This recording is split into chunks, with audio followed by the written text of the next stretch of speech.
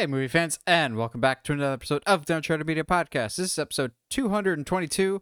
So there's something currently big happening in the world of Hollywood and movie making that we would talk about this week, but we're kind of already late to the party because, as we were doing the podcast last week, like an hour or two after we were done recording, the writer's strike went into effect, and that's kind of been dominating everything else.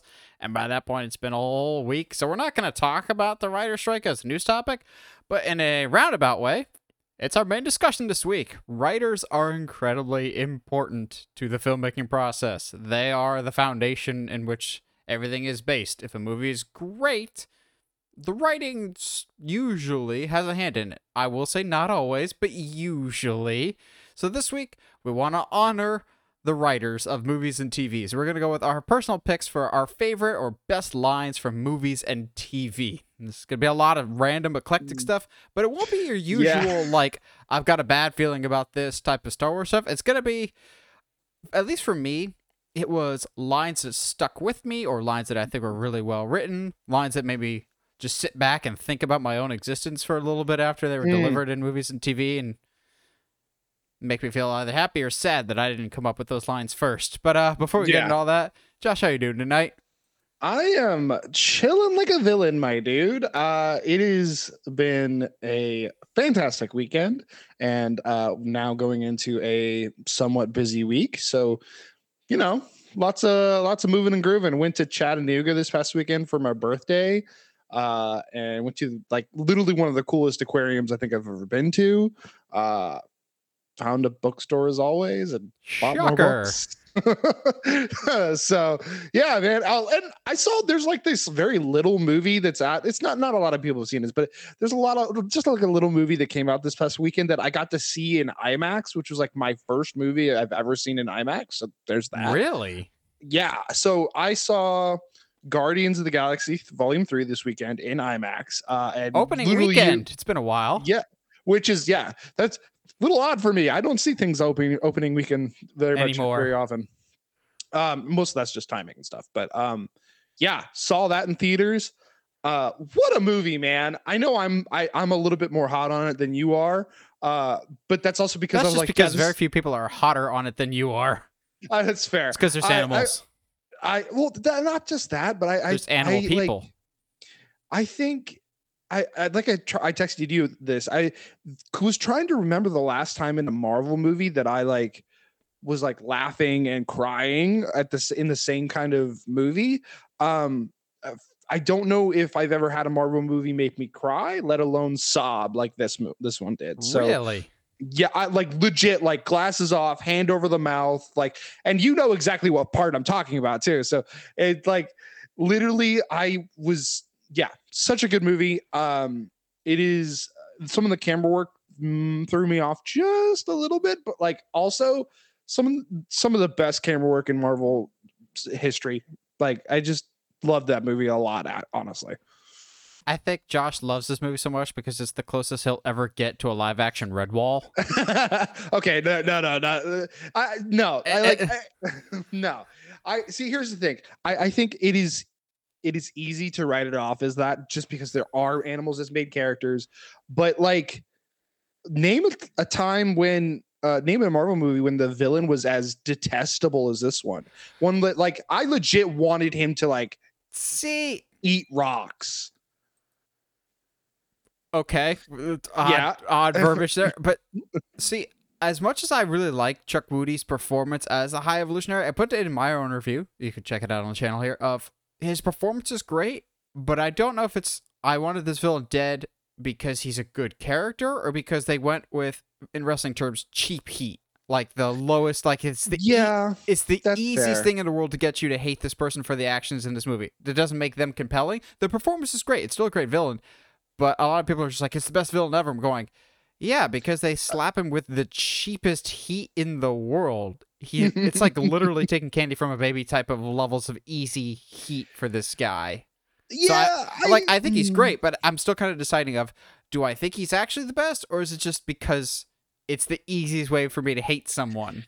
I mean, that's fair. That's a fair thing to bring up because there's a lot of things that a lot of lines, obviously, that they cross. This movie has a lot to say about, or poses a lot of questions when it comes to animal cruelty and stuff like that. I think I would agree that it's cheap heat if it was one moment. I think because, like, that's the age old adage is if you want somebody to hate that, some audiences to hate your villain, have them kick a dog or something. Like, but like legitimately, I think the reason I think to me I hate him so much is not because it is one moment of him like obviously treating animals with a lot of I'm gonna use the word disrespect, but that's not what I want to say. But like Ill intent. Ill intent. It is the whole movie, and it is not out of, well, I'm just angry and you happen to be here, or I'm having a bad day, so I kick you. It's quite literally just kind of like how Rocket sums it up, and the line is in the trailer. He didn't want to make things perfect. He just didn't like the way that things were. And it's just, I think it says more about his character than it does anything else. I agree that they absolutely do. And I'll be the first to admit they do dabble in some cheap heat kind of territory, but I think the true heartbreak of the movie, I think, is that the things that truly broke Rocket were not necessarily something that he was directly responsible for, kind of technically. But blames himself for. Yeah. Yeah, but it's generally, I think, easily top 5 Marvel movies for me. Super good. I was very impressed with it. Yeah, obviously. I think by and large my family really enjoyed it. Not all of them were particularly high on it, and I think it's because of the really darker elements, because this is definitely a very dark movie, especially if you're sensitive to certain things, especially animal treatment. But yeah, I thought it was good. I also watched Adam Sandler's Hustle on Netflix. Really? I don't know. I just needed a movie to have on in the background while I was working on stuff. It was a good time. Does it feel just like a really big advertisement for the NBA? Oh, absolutely. Just like draft day in 2016. It also is kind of weird because it'll have professional basketball players in there like Dr. J and Shaq as Dr. J and Shaq. And then it'll have Kenny Smith as a character, not as Kenny Smith. I'm just going, but you're Kenny Smith. Love it. We know you're Kenny Smith. Don't try to pretend you're somebody else. We know you could have just been playing Kenny Smith this time. It's weird. Honestly, it's probably one of the best Adam Sandler performances I've ever seen. He's just like naturally likable and charismatic in this movie. And again, I've told Heather this before. I believe I've said it on the podcast. You have a healthy marriage relationship in a movie, I'm gonna like it because it's one of my biggest pet peeves movies is the husband and wife butt heads because that's what husband and wives do. I'm going, no, that's an old school boomer mentality. Like that's just, yeah. That's why, as much as it's a weird thing to say, the Sonic movies, I think, have one of the best representations of marriage in a while. Of like James Marsden and his wife, like always on the same page. They have good communication. It was the same thing with Adam Sandler and Queen Latifah. Ironically enough, like they're the husband and wife couple, which at first you're just like, that's an odd pairing, but they work really well together. It's a likable movie. I would watch it a few more times. It's not one of those like I need to rewatch it like a Moneyball, but I was pleasantly surprised. Granted, it's just a gigantic advertisement for the NBA. Anything else you're reading or watching, Josh? Reading wise, I just started The Revenant, the book that the movie is based off of. And it is where you know how unbearable? The movie kind of like the movie kind of like eases you into some stuff before getting to the bear attack, but no. The book is like, screw you. This is the reality of fur trappers in the Old West.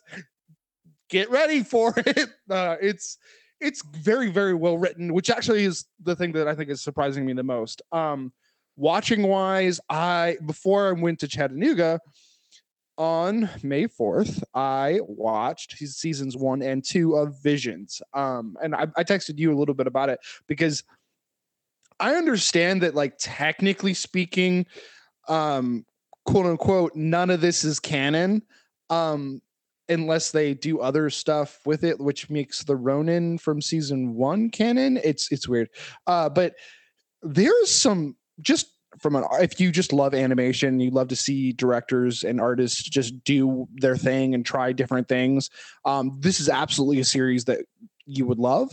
There is also some Star Wars ideas that they bring to the table that are just so unique and so interesting that it's kind of hard to believe that we haven't had them before. Like the one that still sticks out to me is the one I texted you about.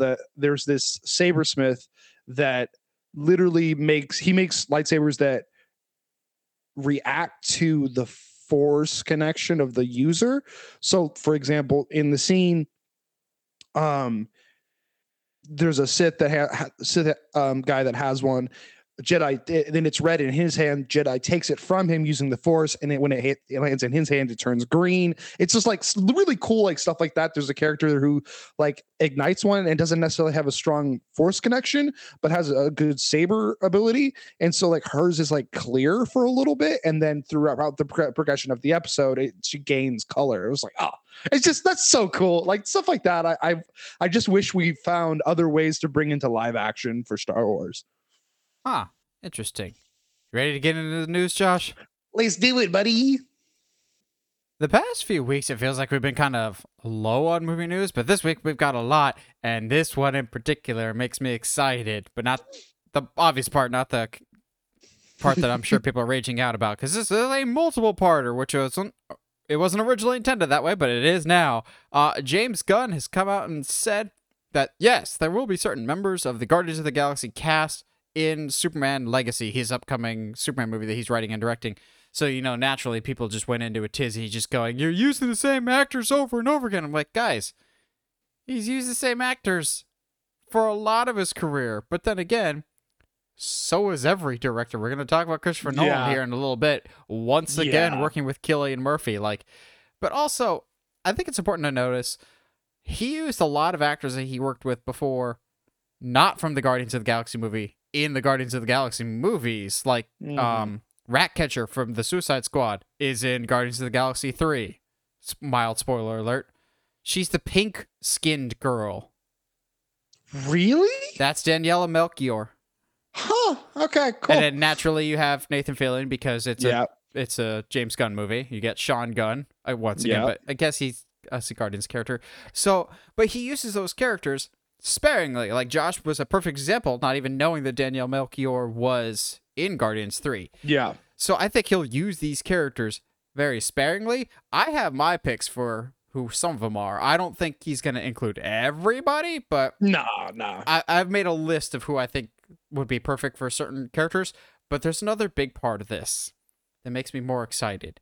Because it's a late-breaking development that happened over the weekend, and it was almost like an accidental thing of Chris Pratt jokingly said something, and James Gunn was like, yeah, that would be cool. And he's just like, wait, you actually are using that character? He's like, well, I guess now we can say it.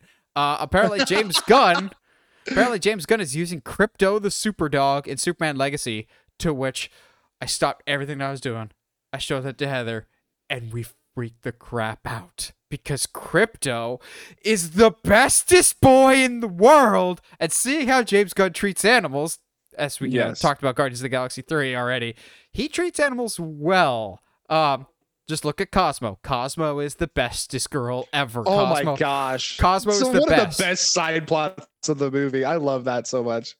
I've loved the character of Crypto for a while. It's just one of those like under the radar characters that you don't need for Superman. But I think it was Nando V Movies that brought up a really good point of the red trunks matter for a lot of people because the red trunks are symbolic of, if you get that seemingly insignificant minor detail right, then that means you care about the bigger picture and the bigger concepts. I think Crypto's a lot like the trunks of, if you care and want to put in the little details, it means you're putting in the time and effort to get the big details right. Also, heaven forbid, Clark's allowed to have a friend with him. And also, I think it was 3C A Films. a friend that's not in mortal danger all the time. Yeah, a friend that could be just fine being thrown through a wall. They'll kill you for it. Yes. Also, I think it was 3C Films that pointed out that, I don't know if you've read it yet, Josh, but Crypto plays a pretty decent role in the Supergirl comic arc, which is also getting adapted into a movie. Yeah. I have it right there on my TBR list. I'm getting to it. But yeah, it's super cool. There's a lot of where do I start with this? Because I think the idea that the Guardians cast could be in Superman, or some of the Guardians cast could be in in Superman Legacy, could be a lot of fun. Honestly, there's a lot of who's it? Karen, and I always forget her name. The lady that plays Mantis. Pom Klementieff. They have both been on record as saying like they just love working with Gunn. They love because of the way he directs and kind of gives them direction and stuff like that, which says a lot about a director. And to a certain effect, like that's why certain actors come back to Christopher Nolan or Wes Anderson, because they love working with him and they love that style. And I don't see that as any different with James Gunn. I definitely have some people that I would love to be certain characters, and we'll cross that boat if we ever get there. We're getting there. Yeah, the idea that like he's taking Crypto seriously and being like, yo, yeah, like why wouldn't we bring Crypto in is perfect. I love it. Super excited. It shows me at least that because I don't really care about the rest of the DC fandom and their opinions, whatever, just make these movies for me, I guess. But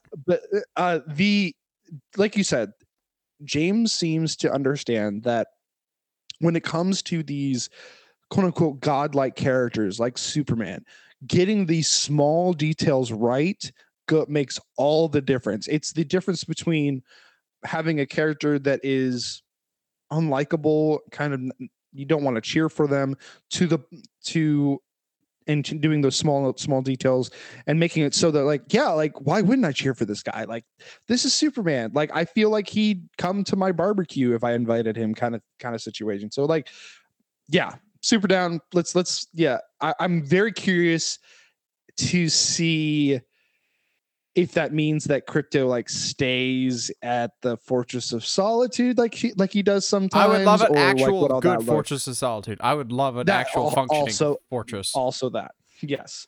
Which honestly I wouldn't be surprised if James gives us that in the first go. So I absolutely think it. And I get what Zack Snyder's going for of just like his ship and whatnot, but the fact that the ship was in the middle of the city, Superman needs a place away from it all. That's the point of the Fortress of Solitude. Yes. Yeah, it's Crypto. It just makes me happy because now we can actually have Crypto being used in a good context in this situation. And now you get a whole bunch of older people who go, "What's a crypto? My grandson tells me about this." It's the Bitcoin. Yeah, it's that thing. But I went ahead and looked at the cast of Guardians of the Galaxy, and not everyone that was cast in this movie do I think is in it, or I could think of someone for it. But there's a handful of people that I was like, you know what? These would be perfect roles for these characters in Superman Legacy. So first up, Dave Bautista with the most obscure, deep-cut character on this list today. And I don't care because it's the type of thing James Gunn would do. I think Dave Bautista would be perfect for a character called Bibbo Babowski. Yeah. Yeah. Do you know who that is, Josh? No clue whatsoever. I am the mainstream audience when they said Thanos. I have no clue who that is. So Bibbo Babowski, one, has the most fun name in all of comics that is so say. Cool. Bibbo Babowski is this like big, huge, hulking guy that runs his own bar that is like a popular hangout spot for Metropolis people, who's also like Superman's biggest fanboy. So he was first introduced in the Death of Superman comic arc, if I remember correctly, or maybe it was before that. But basically, he's like if Jimmy Olsen was an adult man bodybuilder who's like just super good friends with everybody. He looks up to Superman, just jacked out of his mind. And most people are like, Batista would be great as Bane. I kind of just want him as like the nice friendly presence that he can be. It would be completely out of left field because everyone's expecting this thing. And we're like, no. let him be a Superman fanboy. I think that could be fun. Yeah, it could be a lot of fun. Yeah. Sean Gunn, just because of his previous work, I want Sean Gunn to be the motion capture for Parasite. Because yeah, I don't hate that at all. I don't hate that at all. Because he did the motion capture for Rocket, and also James Gunn could just be like, oh yeah, I turned my brother into a parasite. Lifelong dream. He's always sucking the life out of my productions anyway. Yep. I guess you could say he's a son of a gun. Oh, get out. Then I have Karen Gillan, also known as Nebula. I think she'd be perfect as Lana Lang, depending on the age of our Superman. Yeah. Because Lana's kind of weird. Karen's known for her bright orange hair. Lana's hair has changed colors many a times. Annette O'Toole was redhead in Superman 3. Then Kristen Curick was black hair in Smallville. And I believe in most of the comics she's black hair, but she's kind of non-determinate. Also, I just need Karen Gillan and more stuff. I know she's lobbying for Poison Ivy, which I also will not complain about. I do not hate that idea. No. Then we get Pom Klementieff, who is Mantis. It might be a little soon because we just saw this character recently. We'll see this character again in The Flash. But I think she'd be great as Faora, General Zod's second in command. Okay. Yeah. Let her be a bad guy. Let her have fun with that. I know some people could be like, okay, but she was in the Suicide Squad and going, in a blink and you'll miss it moment. No one's going to care about that. I like that idea. I also kind of like the idea of her being, I think it's Mercy or the Lex Luthor's Mercy Graves bodyguard. Would be great. Yeah, Mercy Graves. Yeah, that could be so much fun. I like that. Gosh. I also put her up for consideration for Lana Lang too. Yeah. Lana is malleable. You can kind of do whatever there. This is the other one, like Batista, that I'm just like, I don't care. I need this to happen. Michael Rooker needs to be Perry White, the head of the Daily Planet, because grumpy old curmudgeon. That's just Michael. I don't hate that at all. That's just Michael Rooker in a nutshell. Also, I saw this floating around on Twitter, and I kind of completely agree. I can completely see James Gunn making Michael Rooker say "Great Caesar's Ghost" on camera, and if that happens, I need a couple Great Caesar's Ghosts to be in this movie, please. It's that. Oh my gosh, yeah. Because if you can get Michael Rooker to say "I'm Mary Poppins," y'all, on screen, like, yeah. I don't think he'd be. He would be against saying "Great Caesar's Ghost." My last two. Chris Pratt's got to be here somewhere because everyone's biggest fear is he's going to cast Chris Pratt as Superman, even though he's openly said no. Yeah. I'm going to make Chris Pratt a douchebag in this movie. I think like real life. Got it. Right. From everything we've heard, he's not a bad guy. He's just overexposed in everything now. Yeah. No, I think he'd be great playing he's against the type. He's the Nickelback of actors right now. Kind of is. I hate it because like I do have like there's like this like monkey in the back of my brain that loves Nickelback, and so like I've like anytime a Nickelback song comes on, it's like yeah, man. I was like I hate this. This is Nickelback. Screw that. Blah blah blah. And then by the end of the song, I'm like yeah, like singing along. It's really Chris not Pratt that bad. is definitely that guy. Nah, Chris Pratt. I wanted to play against type and play someone completely different than what audiences are used to him. So I want him to play the douchebag Steve Lombard, who works at the Daily Planet. That's always hitting on interns, like that skeezy, like douchebag alpha male. I kind of really want that to be Chris Pratt. You are pulling some deep cuts for these, like this, but like again, this is James Gunn we're talking about. So like I guarantee like these characters he's already like, okay, who I need somebody to play that person. I need some like, yeah, that's definitely in his train of thought. Now, by and large, I've stuck to bit parts, but last I'm going to go for a big one here because I think Bradley Cooper would be perfect as Lex Luthor.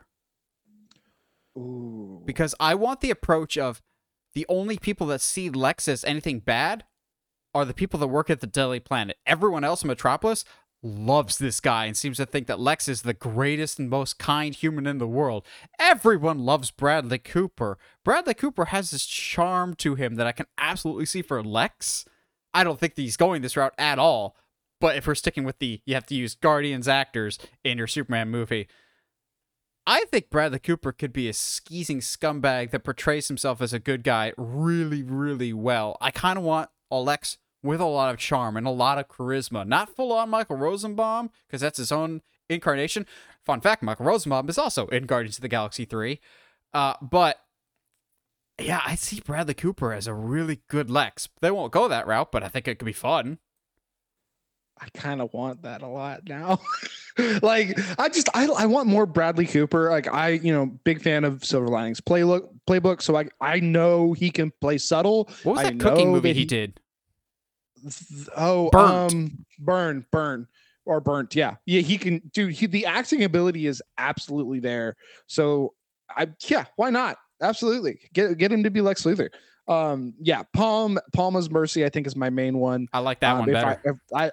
Just her, especially if they go the route where Mercy has like robotic arms and stuff like that, where that she can turn into guns and that'd be so cool. I'd be so down for that. Next up, we have our first trailer for Dune. Why this didn't debut at CinemaCon or like released at the same time as the CinemaCon footage, I have no idea. But we have our first look at Dune 2 or Dune Part 2. And I'll be straight up, this is just a direct response to all those people that are saying the first Dune was kind of boring, i.e. me. I'll openly acknowledge I thought the first Dune was very dull and absolutely just setting the stage. Like, it was still entertaining. I do think it left off in a really weird spot, and all the book nerds are going, but it's the perfect place to leave off according to the book. I'm going, we're not looking at this as a book. We're looking at this as a 2-part movie, and I thought it was a weird way to end the first movie. First one was fine. I know Josh was much higher on it than I was. That being said, dude, this trailer is so cool. It's so stinking cool. I'm already seeing some criticism from some diehard Dune fans of just like, well, this character is represented weird. Particularly Austin Butler's character. They're just like, why does he kind of look like everyone else? He's not handsome enough. Supposedly that character is supposed to be like the really, really good looking, like deceptively evil type character, as opposed to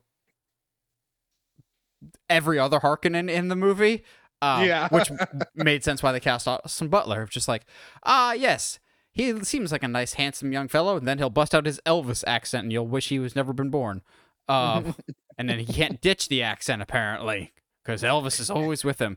That is okay. As someone who grew up in the South, it is really hard. It just sneaks up on you. There's not much you can do about it. I love this trailer. Like, literally, like, I think I saw it once and was like sat there in my chair, like, what? Okay, well, and then like watched it like 3 more times. Like, I'm super I definitely am more hyped on the first one than you are. It's in like my top 10 favorite movies of all time. Love it. But this was like, gosh, dude, it's gonna be so cool. Like, the battles are gonna be bigger. I'm so excited to see where we go, because I've intentionally not read the book, even though I was gonna ask you if you've read the book. Yeah, I have. I have 2 copies of Dune, and you haven't read either one. Yeah, okay. I just got the second one, but the first copy I got. The second one's Messiah, right? Yeah. No, I'm sorry. I like the second copy, because the first copy I got is a really, really nice, beautiful copy. And I was like, I don't want to ruin like the shape of the book by reading it. And so I literally this weekend bought another copy so that I can read it and then read the rest of the series. But as someone who's not read the books, and I've intentionally done so, I'm going to hold off reading Dune until at least the end of this movie, just so I can go in surprised. It's kind of funny watching Dune book diehard people being like, well, actually, it's like, guys, like, this, I understand this is your time in the sun, but like, and I understand Dune is like a pretty big deal in the sci-fi book space, but chill out. Like, it doesn't look any cooler than like Star Trek people being like, well, actually, like, stop. Stop. Except unlike Star Trek, this movie was actually profitable. Also true. Primarily because it had a big enough budget and was able to compensate for it. I love the new Star Trek movies, but you do not need to make them as expensive as you did. Um, yeah, Dune fans, like any other sci-fi fans, can be a bit picky. I just really wish the internet was around when that first Dune movie came out to Dude. just see them complain about that, just going, "What is this?" Because I see clips from that original movie and going, "What is this?" Like, Yes. it looks like interesting choices, and from everything we heard, that production was just a nightmare. But yeah, this gives me just enough of a tease. Like, it kind of gives me some idea, but not enough, which I think is a good thing. I don't need to know Yeah. the whole story. It's not like what was it, that George Foreman movie that's coming out that literally just gives you the Gives entire you the movie. whole plot, yeah. I'm just going, this movie actually doesn't look that bad, but I feel like I just watched the entire movie. Yeah. But this seems vague enough. It gives you some teases of like, yes, Josh Brolin is still alive. I'm going, cool. Thanks for answering that, because he does just kind of disappear in the first one. Yes, he does. But maybe it's just because I remember some of the castings, but then we cover a lot of movie news. Some of it just goes in one ear and out the other, and I kind of forget about it after a week. I'm so glad that they continued the trend of just casting the best possible people that they can find, like they did with the first one. In addition to the great cast we had for the first one, minus, Oscar Isaac. Bye! Poor guy. You get Florence Pugh. She's so hot right now. You get, honestly... Literally. Yes. You get probably one of the more underrated actresses working today with Léa Seydoux, who was in the James Bond movies. She was in one of the Mission Impossible movies. She's been everywhere. And then you get Austin Butler in this movie. I feel like there's some other characters that I was like... It's okay. So funny story. I'm literally just now putting the pieces together that that character is Austin Butler, is played by Austin Butler. I did. It was one of those, I saw him and was like, I know that face from somewhere. Where do I know that face? Austin and Ally. Now that you were like Austin Butler, I was like, oh yeah, that is him. Okay, cool. So to me, I think that says a lot that I didn't initially like go, oh yeah, that's Austin. Just kind of like there is hard as it is to have characters in this world. It's nice that we can have people who are like fairly common names right now, and not into, at least to me, and not go right off the bat go, oh, that's that guy, that's that person. So no matter what you say, like Dune Part 2 is going to be so hype. So we moved from one big trailer to like a trailer that dropped like a day after the Dune 2 trailer. And boy, I'm sure the trailer company was really hoping they could have released before the Dune one, because maybe it's just because all the memes are around the Barbie movie instead, or maybe just because the Dune trailer was better. I saw zero hype for this trailer after it dropped. Like, no one was talking about it. No one was really sharing it. I saw barely on any of my socials after it dropped for the new Christopher Nolan movie, Oppenheimer. And all right, let's just get it out of the way now. If no one's talking about it, this movie is going to bomb. Yay. Like, I just love this movie's more for the memes than anything else, but not in a good way. Like, I genuinely think Barbie's gonna make more money. So this movie has a ridiculously stacked cast, but from the get-go, I've never really been interested in the story of this movie. I'm just like, cool, the guy that built the atomic bomb. Okay. Like, I don't know. I thought, okay, Nolan could tell good stories, or at least before Inception he could. And then after that, everything's just kind of been fine. Like, let's face it, people. Nolan is not the name that he used to be. Dark Knight Rises, Josh's all-time favorite movie. I will smack my head into a pencil. No, that's The Dark Knight. Yeah, my bad. Dark Knight Rises. Flawed, but it was not his best. Interstellar, flawed, but not his best. Dunkirk, flawed, but better than the previous two, but still not his best. Tenet, some people would make the case that that's his worst movie yet. So, like, that's kind of been his post-Inception track record. Has he peaked? I won't go that far, but I needed this trailer to be amazing to win me over as to why I should see this as opposed to Barbie opening weekend, or why I should care about this movie besides it having a stacked cast. And I'll be honest, the trailer does not do that for me. This trailer is kind of bland. It kind of seems like the perfect Father's Day movie, if that makes sense, of like, an inferior version of like the Founder or Ford v Ferrari of a movie you'll take your dad to see one week and they'll be like, ah, yes, I saw the special on the History Channel once. I'm glad to see they're making a movie of it. Like, Yeah. I get that the cast is stacked, but it doesn't look as interesting as it potentially could be. And also, hokey isn't usually a word that I throw around Christopher Nolan movies, but there's absolutely a spot in this trailer that I audibly went, oh, that comes across a little hokey. And it's when Cillian Murphy and Matt Damon are talking to one of the scientists, and Matt Damon's like, we're talking about the end of the world. And I'm going, I don't know if that was a Matt Damon call or a Christopher Nolan call, but that line delivery came off so wonky. And then you get the whole like pretentious, some of this is going to take place in black and white and some of this is going to be in color. I'm going, Cool. just why, man? Josh, were you higher on this movie trailer than I was? No, dude, not at all. Like I know it's our job to talk about, you know, these trailers, but gosh, man, like you said, so bland, so I it's really tough because in general, making a movie about the guy that quote unquote the guy that makes the atomic bomb, it's even though it's a team of people, Exactly. At the height of the World War, that is a very tough topic to talk about in general. It's like kind of, it's why I'm always uncomfortable about around Holocaust movies. Like it's a tough topic to bring up because it's an actual event. Now, I hear you people. Yes, guys, that's what film does. That is what cinema does. It's like, okay, whatever. But like, you know, it has these important conversations about these tough topics. I get it.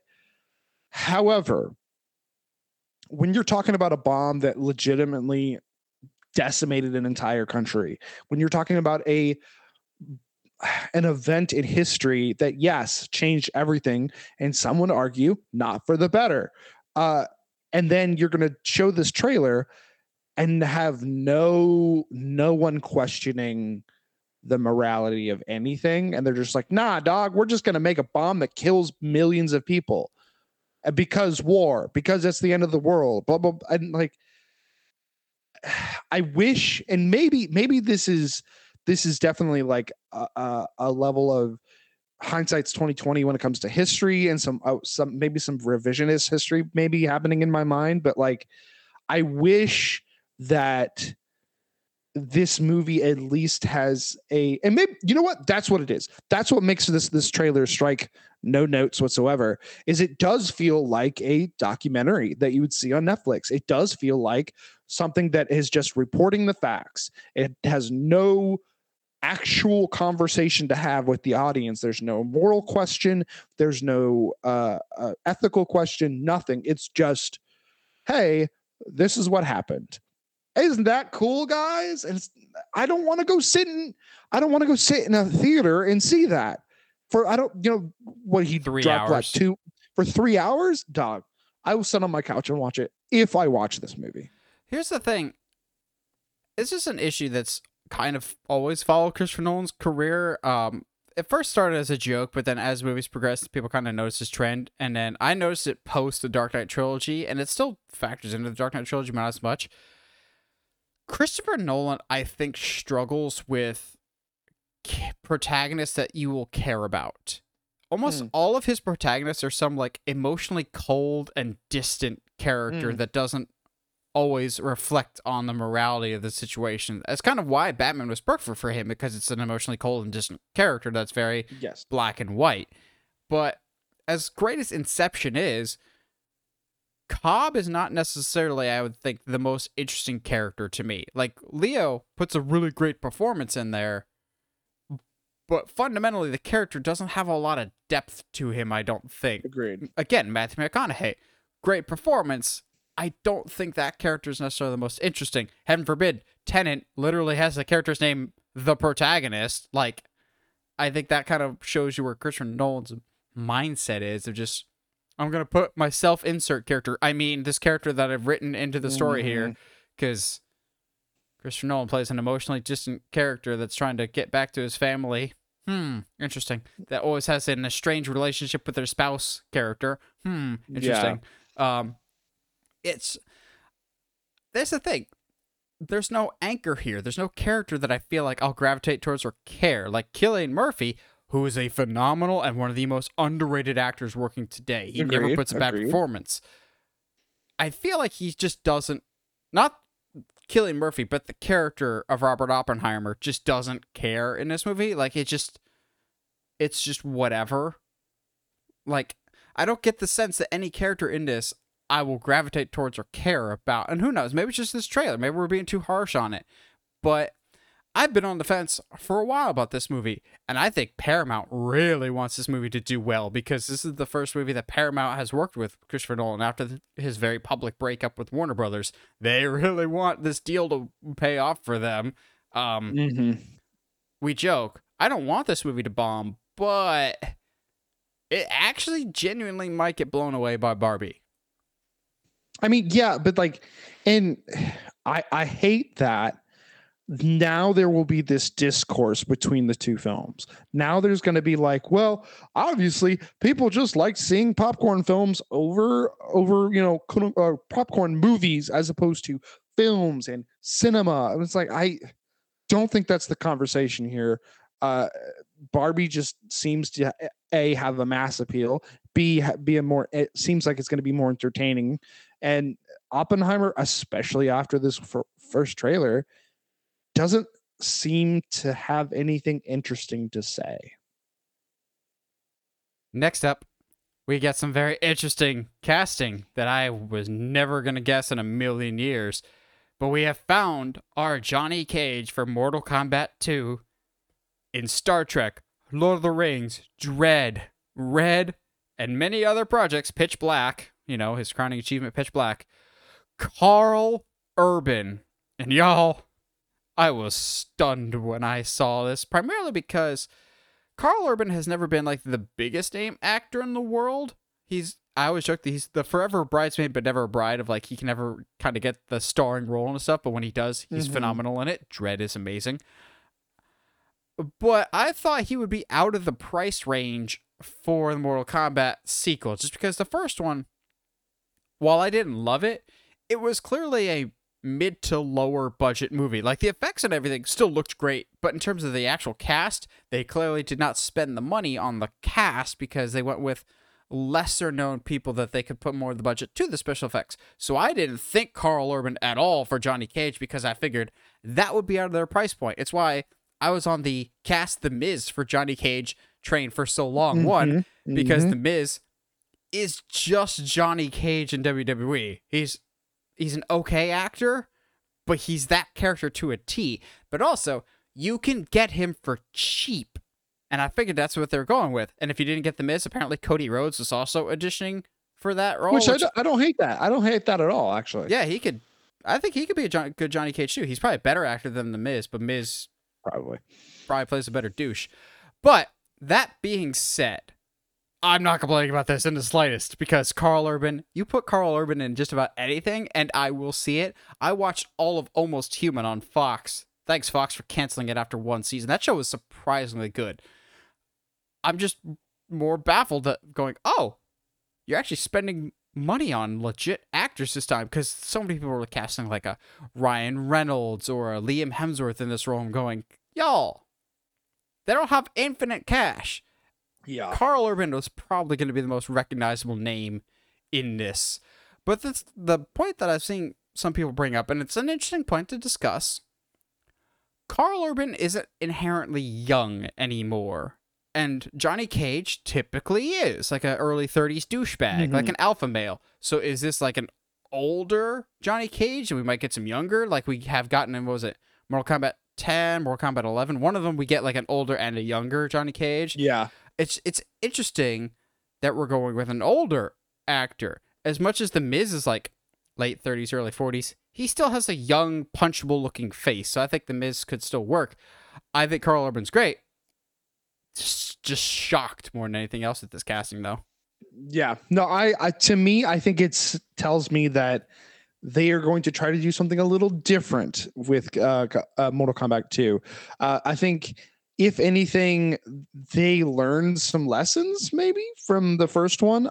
Make it an actual They, tournament this time? yeah, I'd do an actual tournament, but like, it also makes more sense for a, how do you say this, a actor who is kind of not as big as he used to be more willing to, hey, if I was given an opportunity to quote unquote get back in the spotlight, yeah, then I'm gonna take that. So I can totally see him as an older Johnny Cage, Carl Urban presenting this like character who, you know, was in the spotlight for so long. He was at the top of the game. He was, you know, highly sought after as an actor, as an action star for so much of his life, but he is no longer in that part of his life. And so the tournament looks more like a something, much less like, oh, this will be something to do, but much more of a, almost, I want to use the phrase like redemption, but like, yeah, like, hey, I want to see if I still got it. Like, to me, that makes more sense than having like a young Johnny Cage who's at the top of his game. Well, it also works because, and here's where you get our, once again, our 6 degrees of movie separation. Yeah. It could be, you said redemption, like the Raid redemption, or as the Americans call it, Dread. I'm sorry, they came out around the same time, and no, Dread did not steal from the Raid redemption. It actually went into production before the Raid redemption, but everyone always they makes also are movies from two separate sides of the planet. Like, so there's that, I guess. But I think this is a great choice. Anytime you can give me more Carl Urban, I'm here for it. I've seen some people kind of say, but Sonya Blade is so much younger than Carl Urban, to which I kind of agree, because Johnny Cage and Sonya Blade always have some form of on again, off again relationship in the games. I'm not going to pretend to be a Mortal Kombat expert. I've played enough of the games, but Heather might actually know more than I do when it comes to Mortal Kombat. I do think it's interesting. It's, yeah, again, I'm still just kind of sitting back going, you did it. You guys actually did it. You got an actor I've heard of. And I mean, I've heard of some of the guys that they got for like Sub-Zero and Scorpion in the last movie, which just give those guys more time. Don't give, what's his stupid douche face? Who's the guy that didn't actually need to be in the movie at all? The audience stand-in. Can we just kill him in the opening round by having Goro rip his arms off for revenge? Like, we don't need him. You could have just had a different character that is an actual Mortal Kombat character. Like, I was about to say, the one from the original movie that was kind of our audience stand-in, but then they'd just be repeating the original movie. Just bring in more of the characters from the game and utilize them a little better. And make it an actual tournament. That's all, really. Your fights were good, but you could have used more of them and more fatalities. I want my carnage and blood, please. Yeah, Mortal Kombat should be rated R. I don't see a reason why it shouldn't be. Outside of like, oh, we want to sell this to more people. Okay, cool. But like, also the audience that played the games, that's the reason they played the games. So whatever. Lastly, for our news this week, a surprise to be sure, but I think a welcome one, I think. And that is that we're getting another new Blair Witch movie. Now, whether this is a continuation or a reboot, I'm not entirely sure, but Josh and I have a bit of a complicated history when it comes to the Blair Witch as a franchise. The first one I saw was the reboot, the 2016 version, just called Blair Witch. By and large, I think it's just a slightly below average, just kind of okay found footage movie until you get to the last 20 minutes, in which case you were absolutely crapping yourself the entire time. That is genuinely one of the few times that a horror finale nails it. I think a lot of times horror movies, the first 2/3 are scary, and then they kind of like overdo the scares and trying to make this big epic finale that the last third of a horror movie ends up not being as scary as the rest of the movie, because that's where your conclusion is. You have to wrap stuff up and actually have to focus on the story. But no, the Blair Witch is the exact opposite. It's the most terrifying at the end. Then I went back and watched the original one from 1999, which definitely I think does scare me, but not for the reasons that you would think. Like, it's supposed to be like paranoia and whatnot of like the Blair Witch is out there somewhere. That doesn't scare me at all. It's these characters slowly losing their minds and not knowing where they are, and the sense of dread and feeling utterly and hopelessly lost in the middle of nowhere. That I felt that tension and stress. That was actually scary. And then an often overlooked aspect was the Blair Witch video game that supposedly was pretty good. I have not played that, but I've heard both good and bad things about it. So I think there's a lot of potential here, whether it's a continuation of the 2016 one, or heaven forbid it's a reboot of Blair Witch 2, Book of Shadows. You know, that movie that only diehard horror fans and people that watch film, quote unquote, criticism on YouTube are familiar with. As a person that's more casual to Blair Witch, are you excited for more, or are you just kind of whatever here, Josh? I think I like the idea of Blair Witch. I really do. I love there is like a kind of a niche love I do have for found footage. I think if done correctly can be very compelling and pretty terrifying, honestly. The 2016 Blair Witch was my first interaction with that as well, and I also I felt like it built okay, and then that last 20-30 minutes is absolutely terrifying, and still to this day some of the scariest stuff I've seen in film, without actually also seeing much either, which is really, really interesting as well. As far as if this is a sequel or a remake or whatever, I'm fine with it. Like Blair Witch, I think it is a very interesting character, and I feel like there's got to be like some better ways to tell that story and to make the build better. Because I mean, I don't think. I think the question I'd ask you is: do you want to have this still as a found footage? Do you try to change it a bit and do it as a more quote unquote traditional horror movie, or like do you just give it to a really, really competent director and go the found footage route? So found footage is tricky because the biggest issue with found footage, I think, is explaining why it's found footage. Yes. And very few movies actually do it successfully. Like, I think The Visit, surprisingly, does it well of, hey, I'm a film student. I want to film everything. Okay. Same thing with Blair Witch, actually, now I think about it, the original probably did it first. What I would do with this, and I really do want another one, and now that I'm thinking about it, I'm getting some ideas for it. Kind of follow the template that you did for the game. You don't really need a big cast for this. Just have, like, 1, maybe 3 people, just like the original. Better yet, make it only 1 person, and sporadic other characters occasionally show up and you don't know if they're real or not.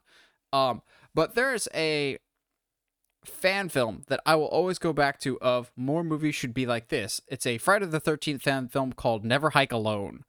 Basically, it's a quasi found footage / somewhat actually shot like dude that is supposed to be an outdoor backpacking and outdoorsy type of vlogger, and he accidentally stumbles upon Camp Crystal Lake, and he has to like basically survive Jason. And honestly, it's the best Friday the 13th movie that they've ever made. It's so good. I would kind of do the exact same thing, except put Blair Witch in it, of like maybe 1 person or a group of people are just like, we're gonna go backpacking, a la The Ritual. Maybe they're going out to escape, or like the Evil Dead remake. We're going up to the woods to cleanse the system of like detox type of thing, and then do it like the Evil Dead of, because you're in withdrawal, is this real? Am I losing my mind, or is it actually the witch? I think there's some interesting stories to tell here. I would keep it found footage just because found footage, the way we're able to shoot stuff has drastically improved over the years with agreed. like handheld cameras and GoPros and whatnot. And also, people I think have gotten better at how to do found footage. There's that great one last year called Deadstream. It's a horror comedy, but that still was incredibly effective with its scares and its humor. I think we've only gotten better with how to shoot stuff for found footage, and I think there's still enough gas in the tank here, and there's enough brand recognition to tell more Blair Witch stories. So I would take it back to the original roots of only have a couple of characters, never fully show the witch. Don't make this an origin of the Blair Witch type of story. No. just call it The Blair Witch. Just The Blair Witch? No. I know the other one was called what? Blair Witch Project or just Blair Witch? Just call this one The Blair Witch. And have the balls to make it a prequel like The Vavitch. But it's found footage. It's not found footage, but it's like POV type, but set in like the 1920s or 30s, sometime earlier. Ooh. Maybe like the first time that she kills. No technology like whatsoever. Yeah, no technology and all that. That could be really, really interesting. And like I like that found footage is capable of being really, really good. As Above, So Below is one of my favorite horror movies. Does found footage really, really well. I can see it. I'm okay with it still being modern. I do think going the direction that the game does would be very, very, very smart. Having it this guy who's going through a lot, he is helping people search for this girl who's lost in the woods, and then he gets caught by the witch and gets, his brain starts changing and stuff like that. So like I think there's a lot of interesting ways to go to fold the story in. I don't think you need to go all the way to do a prequel. I don't think you need to I definitely think you don't need to do a remake. As per usual, this week's episode is sponsored by TeePublic, your one-stop shop for all things Uncharted Media merch, whether it's t-shirts, hoodies, mugs, stickers, whatever you want with the Uncharted Media logo or other fantastic designs. And if you haven't already, subscribe to us wherever you get your podcasts, whether that's iTunes, Spotify, Google Podcasts, or YouTube. And if you haven't already, subscribe to us on YouTube. Help us get to 1,000 subscribers. Now, let's talk best movie lines. And we're talking both movies and TV, primarily because we have like a couple TV ones that we're just like, we have to throw these into the honorable mentions category here. We also tried to avoid the usual stuff of like, I asked you guys on our socials of like, what's your favorite movie quote? I'm pretty sure none of those are ones we'll talk about here. Yeah, probably not. And we're not trying to be like, oh, we're trying to be hipsters. It's just like, these are the ones that stood out to us the most. And we're trying to make this discussion in honoring of the writers that create this stuff, as they need to actually be paid well. So this is more of an acknowledgement of the lines themselves being good. So I kind of tended to focus on how well the line is written and the context in which it's presented, as opposed to just how iconic are they. Like, did these lines really stick in my brain? And by and large, I try to stick to like one-off lines, not like full-on monologues, but I do have one or two actual speeches. But by and large, I try to stick to like not quips, but 1 to 2 sentence type things. Yeah, I'm about the same. I think I tried to stay away from full monologues. There's going to be a couple. We have done that episode. Yeah, that there will be 1 or 2 that I bring up. That's it's going to be hard to not talk about that particular monologue in this context. But yeah, I tried to stay away from like one-liners like "May the Force be with you." Cool, it's a cool line, but really has no real context, so it's just kind of like a "see you later" or a "hi, hello," whatever kind of sentence. So I also kind of tried to have stuff that has a lot of meaning, stuff that has stuck with me. There's a few that I'll bring up because of their place in society. Yeah, I was going to say I have some that are only on my list because of how frequently they're either said within my family or my day-to-day life of just going, this is an indelible mark. So I have 3 TV ones and then a whole bunch of movie ones. Like, I don't have a ton of TV. Do you have more TV than movie stuff? No. Is it about like a 50-50 split? What is it? Yeah, it's a pretty 50-50 split. I mean, because like you know me, man. Like I've got one from Scrubs, one from MASH. I've got a handful of West Wing, and of course a handful of Fleabag ones as well. When it comes to the TV. All right, then since you got more TV, you kick us off then. Okay. Scrubs, for you, both you and I, Scrubs is one of our favorite TV shows of all time. It's a shame we never got a season 9. So anyway,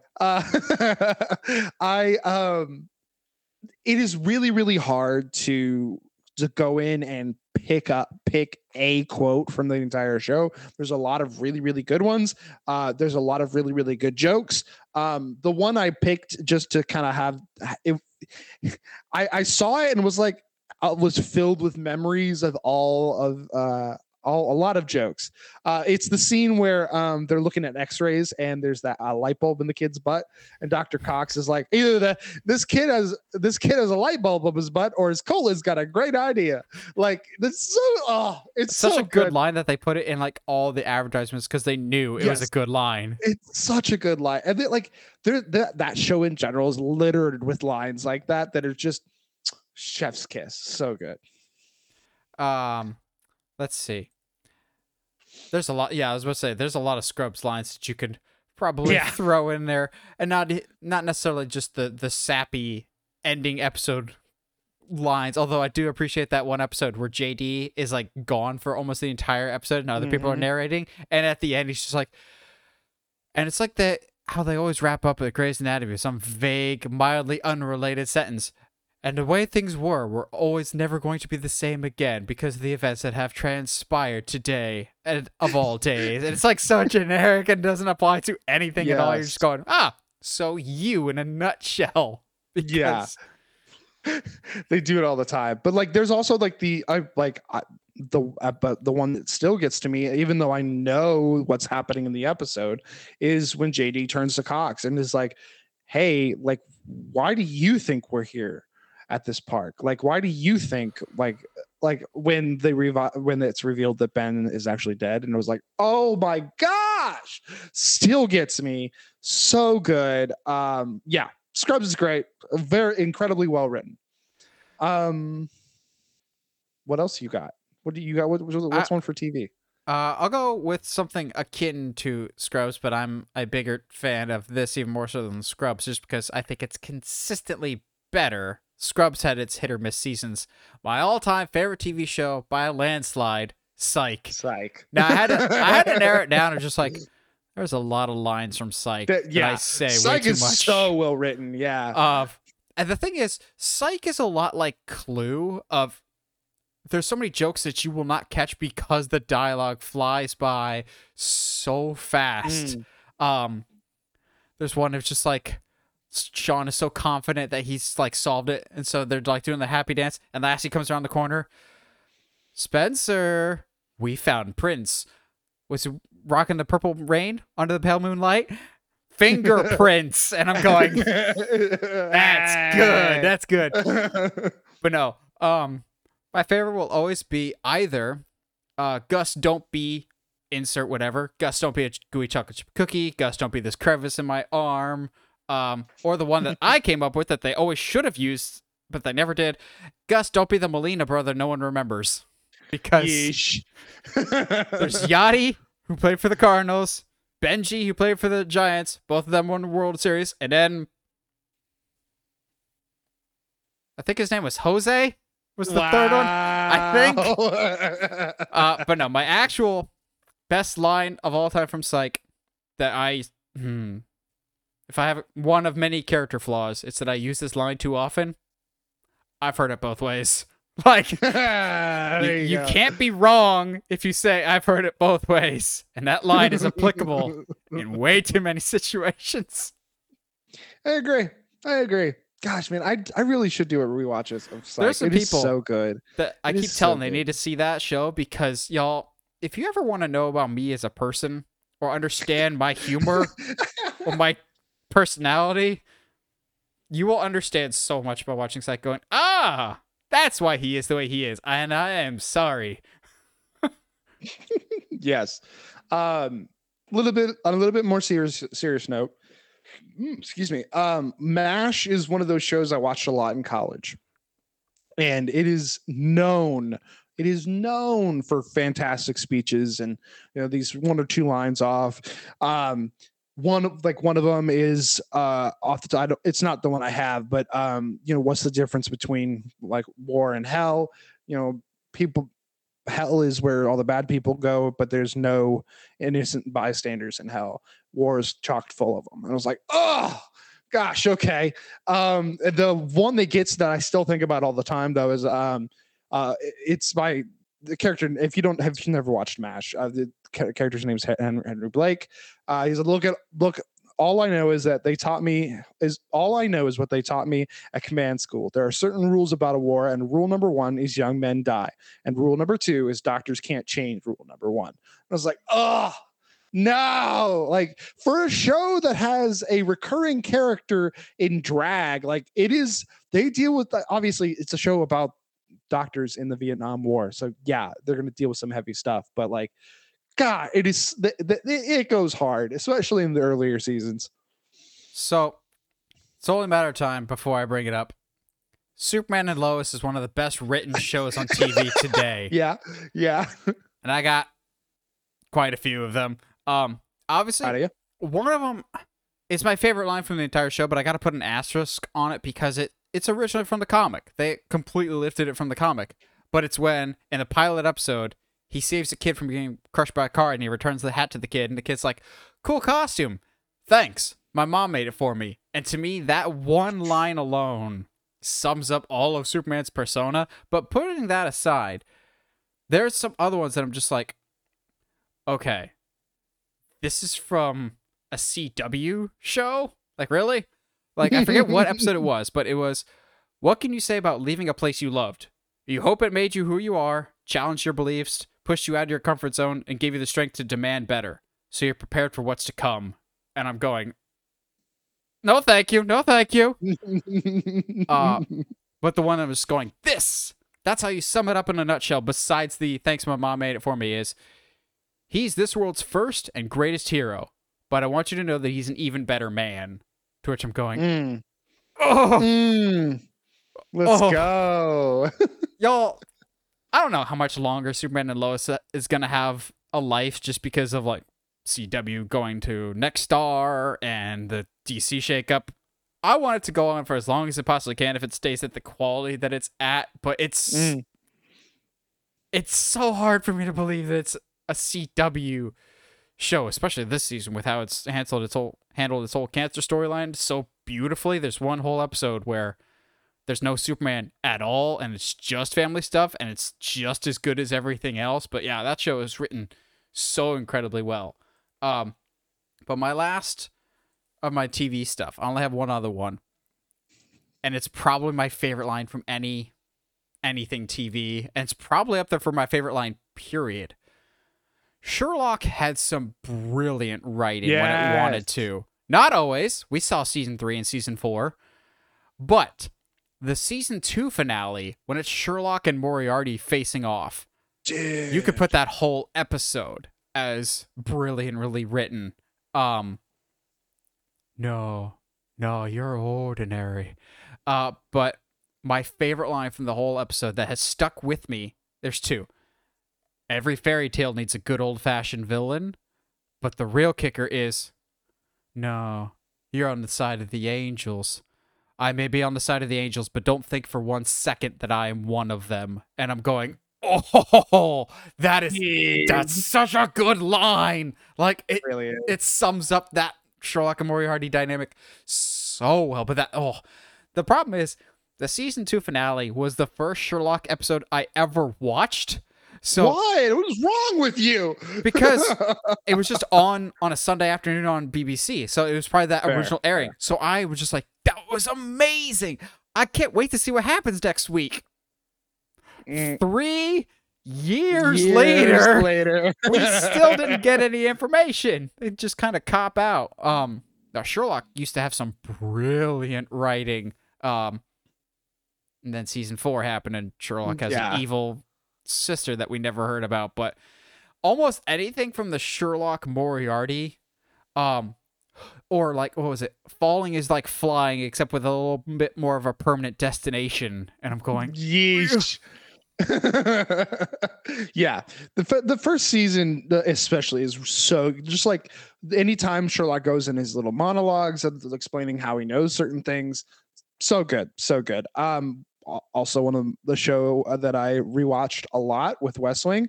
I had like 5 quotes and I was like, no. All right, I'm going to knock it down to 2 at least. So, cause I could see here, there's so many good lines in West Wing. I mean, it's it's Andy's. I think Andy Sorkin wrote it. Aaron so like Sorkin, yeah. Aaron Sorkin, sorry. And so it's pretty snappy dialogue because I think, but two of my favorites are no, however, just be wrong. Just stand there in your wrongness and be wrong and get used to it. So good. Or the one that honestly resonated a lot with me was, and it has meant different things to me through the years.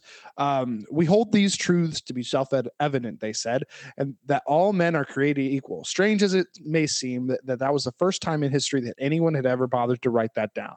Decisions are made by those who show up. Oh, great show. Fantastic show. Love it. I didn't know if you'd bring up that or Martin Sheen's monologue to God. Oh, no, because I don't want to cry on camera. And also, I don't know if you know all that Latin. I don't, but I could probably. It was one of those like I'll just copy paste this right here. So good. Or like his entire monologue to the lady who like has been outwardly speaking against homosexuals, or the to the church group that sent a doll to his daughter. Yes. With a nail in its head. Oh, dude, so good. Like Martin Sheen is so good. He like, and obviously I'm going to give him a lot of praise in that show, but like literally everybody in that show is on their A game, and it's so great to watch. When the president's in the room, nobody sits. Yes. All right, I'm going to rattle off a couple Fleabag, and then we can move on to to movie quotes. It should surprise anybody that I'm bringing up Fleabag. It was a show that I had been wanting to watch for a long time, a few years ago, and I finally watched it, and it is now one of my favorite shows I think I've ever seen. I cannot recommend it enough. Let's see. Don't Make Me an Optimist. You will ruin my life. People are all we've got, so grab the night by its nipples and go flirt with someone.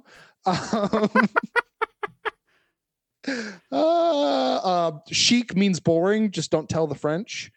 And I said the last one I'll bring up is it's towards the end of the show, but it's during a wedding, and there's the priest that we've been getting to know throughout the entire show, who is played oddly enough by the guy that plays Moriarty. Yep. Who is consistently everything that I see him in. He is absolutely incredible. Andrew Scott's just the best.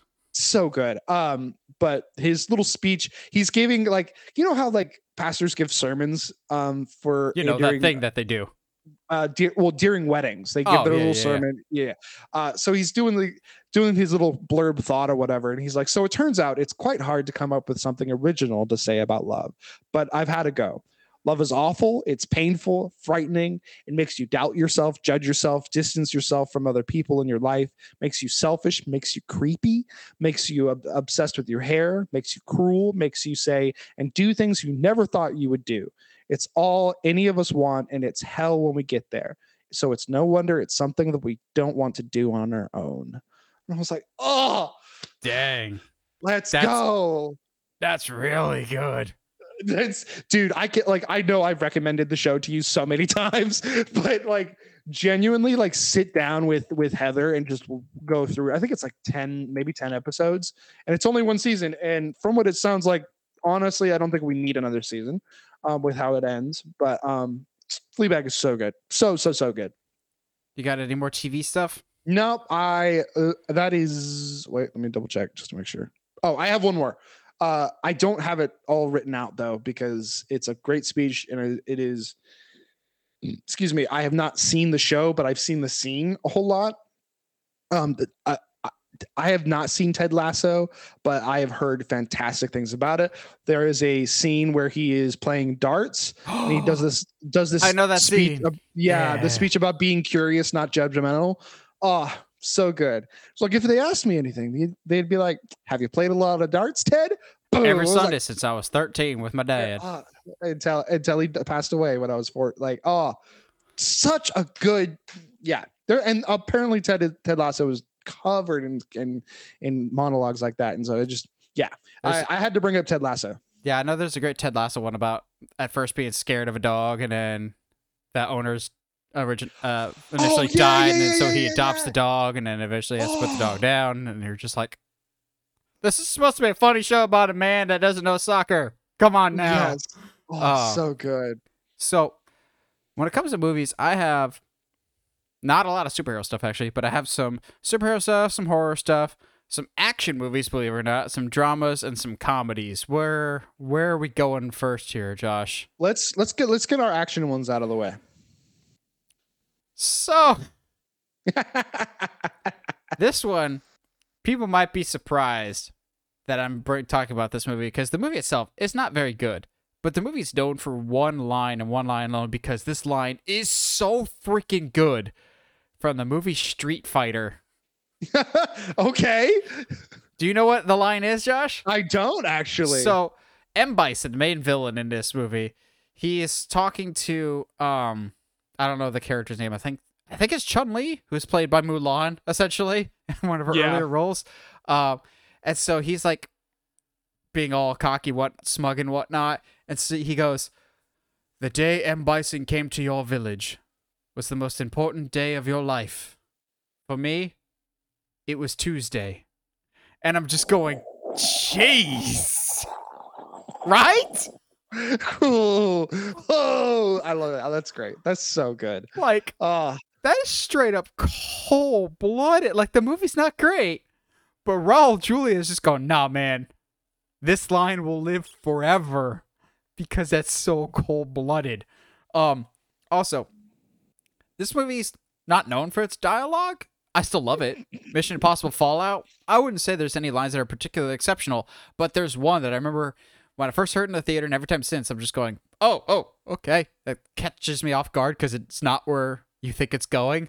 It's right before the Halo jump. Tom Cruise is talking to Henry Cavill's character, and he's just giving him some advice. He's just going, and if you don't pull your parachute, the last thing that'll be going through your head is your kneecaps. And I'm going, yes. Jeez. Because you think he's talking about something else. You're just going, oh, no. And in that moment, it's not Ethan Hunt talking to the character. It's Tom Cruise, who has done all of these jumps, actually telling you this is what will happen if you don't listen. Going, that is a sharp, quick dialogue that if you're not paying attention, you don't fully grasp how savage and descriptive that is. Where is it? Oh, yeah.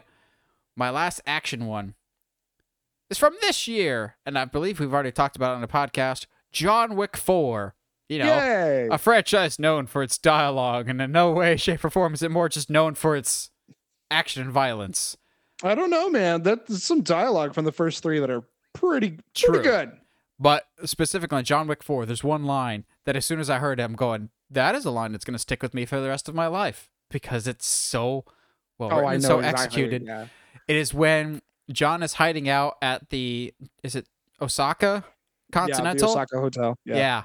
And so he tries to apologize to a friend. He's just like, I'm sorry I brought all this upon you, this unnecessary weight or whatever. And the owner of the Osaka, Japan hotel goes, friendship means little when it's convenient. And at first you're just like, that's cool. And then you really think about it, you're just like, dang, that really hits hard. Like, that's a great line. Because are you actually friends with someone if you're only there when it's easy? Like, yeah. This is from John Wick, the puppy killing movies. Okay, maybe not define it like that because it makes it sound like I kill a puppy in every single one. Yeah, no, that was so. John Wick has a lot of lines like that, though, especially the fourth one. The whole discussion about what do you want on your gravestone. He's just like a good husband. I was like, dang, dude.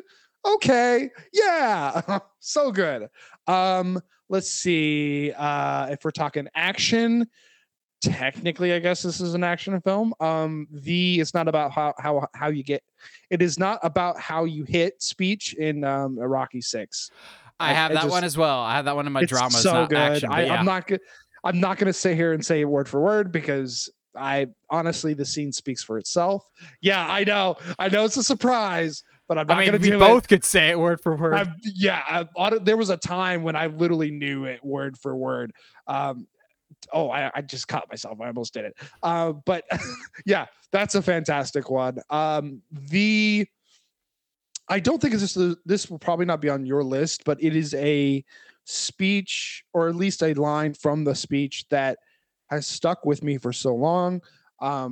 But I don't love Braveheart, but the speech at the end where he was like, they could take our lives, but they could never take our freedom. Like, so good. Oh, God, I had to go watch Braveheart.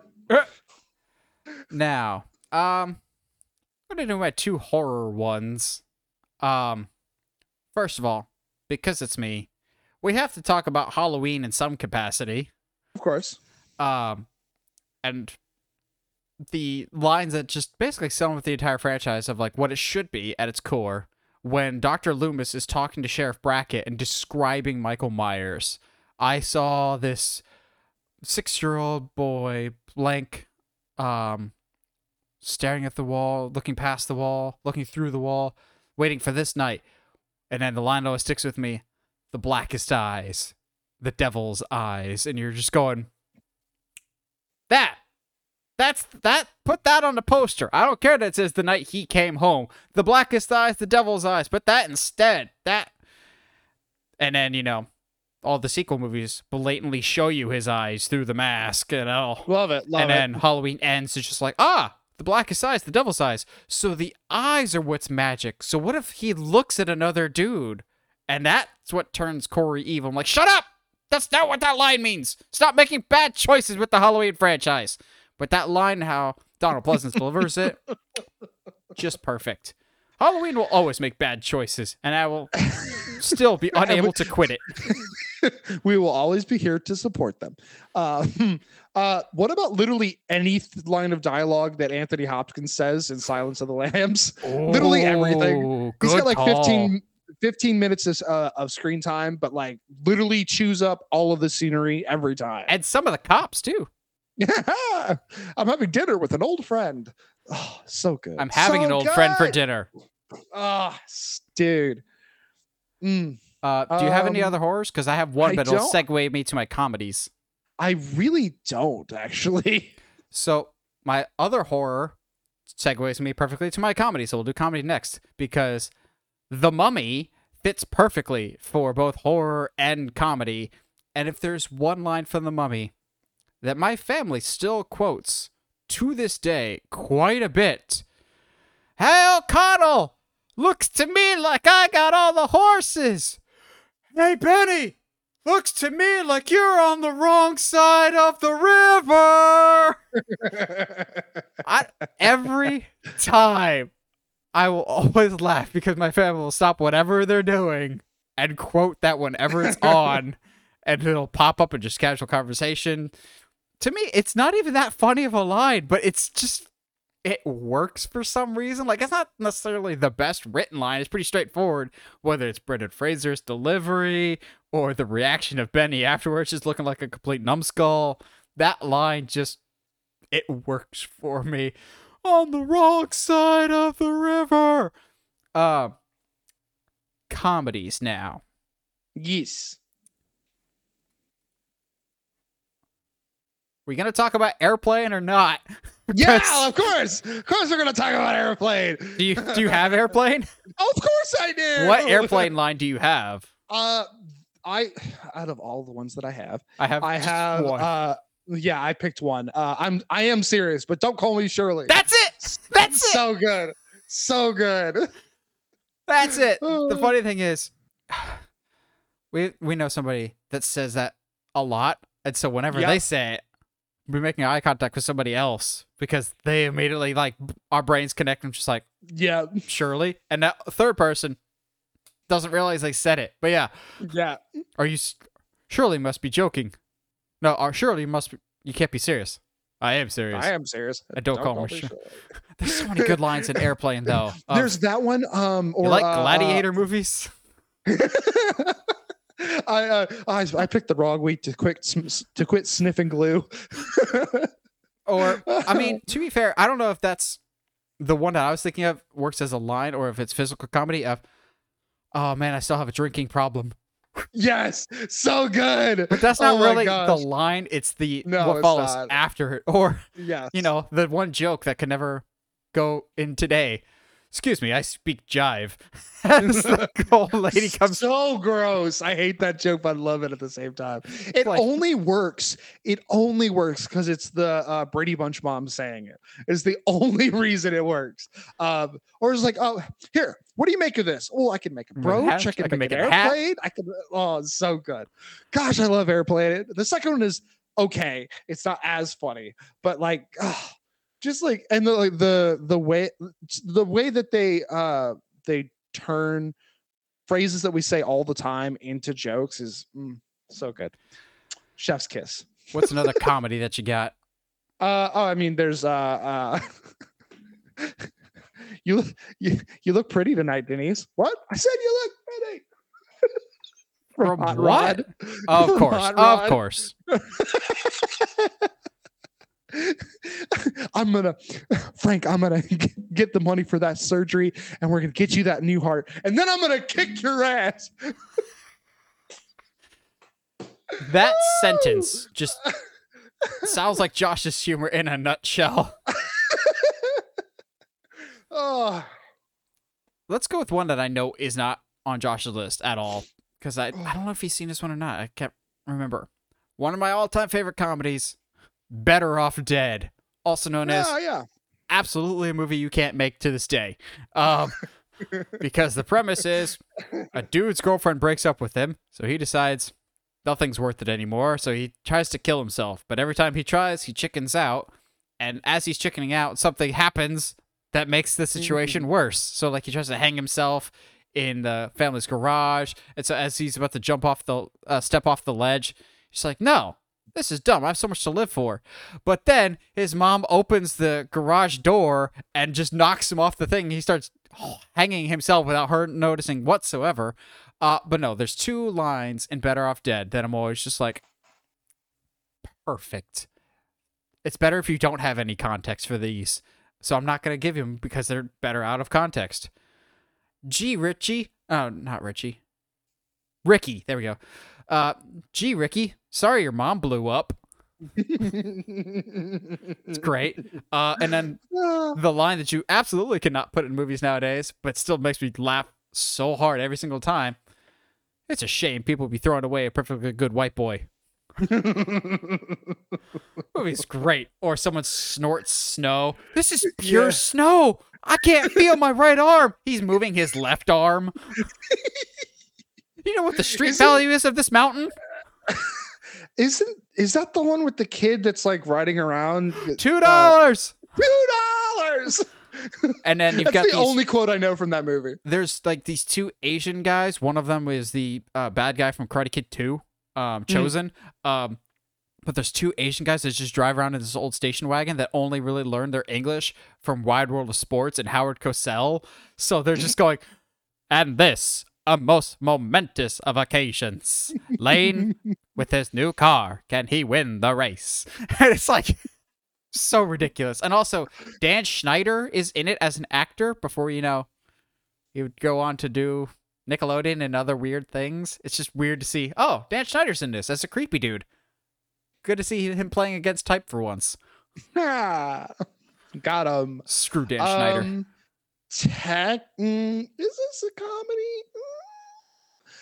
Kind of. Okay, I've got a couple comedy adjacents. They're like traditionally, like they're comedy adjacents. You would think Holes is a comedy adjacent, right? Like, No, it's like, that's like a drama adjacent. okay, but it's very funny. I guess I don't know. Drama Josh adjacent, loves fine. the misery of children. I do.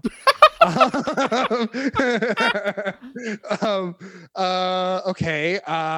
Okay. Then yeah, I don't have any more comedies. Okay. Then I have one more comedy. Hit him. National Lampoon's Christmas Vacation. Oh God. And I have to stick to just two because or else I would quote the whole movie. Uh-oh. Never mind. I'll go 3. Crapper was full. Oh, that one's great. That cat had 9 lives. You just spent them all. That one's great. Or my favorite, because it's so messed up and just so wrong, and that's why I love it. Ruby Sue, her eyes, they bent back to normal. She falls down a well. Her eyes go cross. She gets butt kicked by a mule. They go back to normal. I don't know. I'm like, it's just the right amount of wrong, and I love it so much. It's one of those annual traditions for my family. I have seen it like once, maybe, and that's it. So you bring up that quote about a cat with 9 lives. It transitions me into my first. Don't say 9 lives with Kevin Spacey. No, we're going to talk about Puss in Boots and the Last Wish, baby. Okay. Dude, first of all, I don't know how. Sorry, I do know how you haven't watched this movie yet. It's on Peacock. I'll get around to it. Dude, it is so good, so good. The description the best description of it I've seen is it's Puss in Boots meets Logan, because the body counts are about the same, oddly enough. So good. I mean, there's a lot I can choose from. I mean, like the moment when the cricket finds out that Jack is a terrible human, I'm like, oh, you're an irredeemable monster. Yeah, well, yeah, it took you long enough. Bam. Oh, so good. The one I want to talk about though is it's towards the end of the film. Is finally the face down between Death and Puss in Boots, and Puss sits there and says, like, I know I can never defeat you, Lobo, but I will never stop fighting for this life. Oh, it's so good. I can't like, or there's I will get around to it. I will. There's stuff that Goldilocks says this super good. Such a good movie. That just hit me with the Cats, the 9 lives one, and I was like, oh, I can transition this. So I got 2 superhero ones before we finish out with the dramas, because I think, dramas is where they really focus on good script writing. I mean, obviously. Good script writing is not typically associated with Zack Snyder movies, but Man of Steel has one of the greatest monologues of all time. You know why? Because they just lifted it directly from a much better comic of All-Star Superman. But that is Jor-El's speech that he gives to Clark of, you will give the people an ideal to strive towards. They will race behind you. They will stumble. They will fall. But in time, they will join you in the sun. In time, you will help them accomplish wonders. Not that that's directly lifted, minus like 1 or 2 sentence changes from All-Star Superman. It's still a fantastic line that promised good things for that Superman. And I still like Man of Steel for the most part, minus, Pa Kent advocating child murder and the complete and utter destruction of Metropolis. You watch. James Gunn will purposely have Superman take out whoever the villain is somewhere else. I killed Josh. I was taking a sip of some water and you hit me with the child murder line. I'm sorry, but Pa Kent absolutely says he doesn't care about children. I know some people are like, no, he said he doesn't know how he would handle the situation either. No, Pa Kent just straight up is like, I don't know. Let him die. It's fine. It's like, what was I supposed to do? Let him die?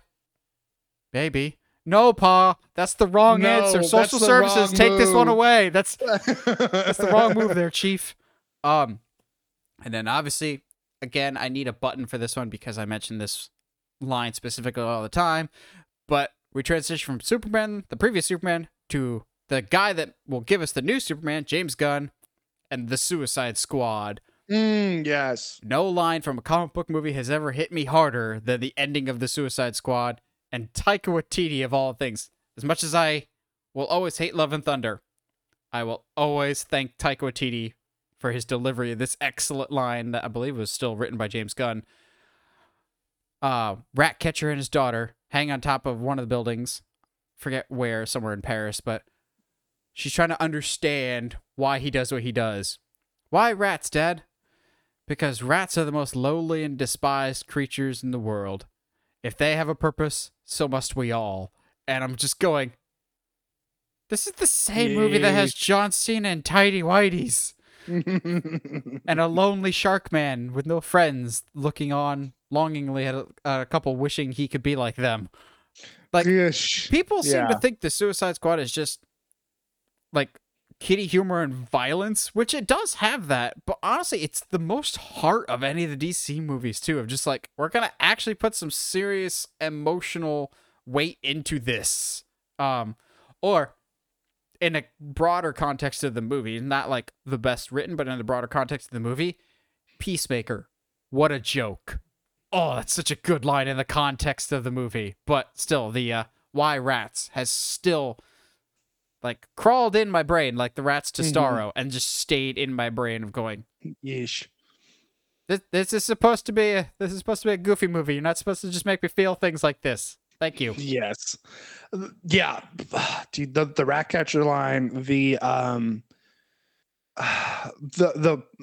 Peacemaker pleading with Flag to just give me the thing so I don't have to kill you, please.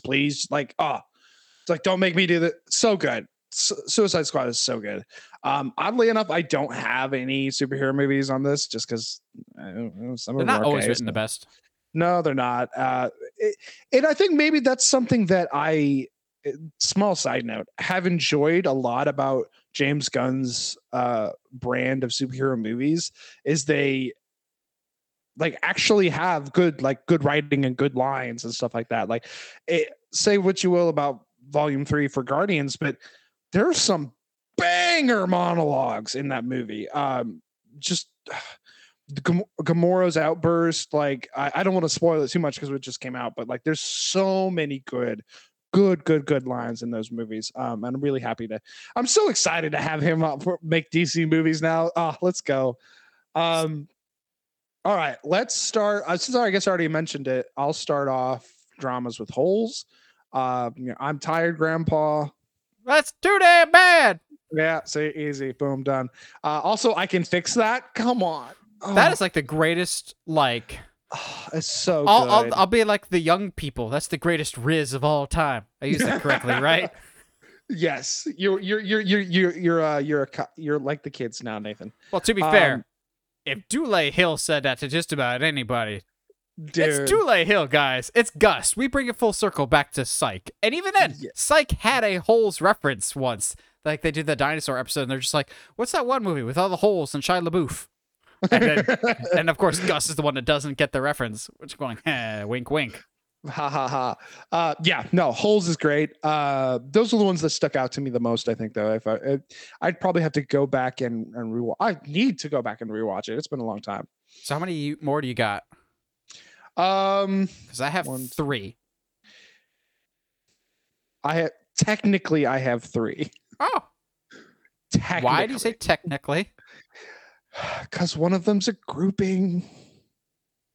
Like a couple lines together?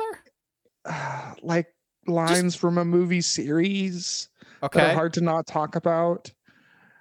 How to Train Your Dragon lines? Lord of the Rings lines. Oh. Okay. Because like, come on, dude. Like, I'll start there. Let's just do that. I'll get those out of the way. Because it's dangerous business, Frodo, going out your door.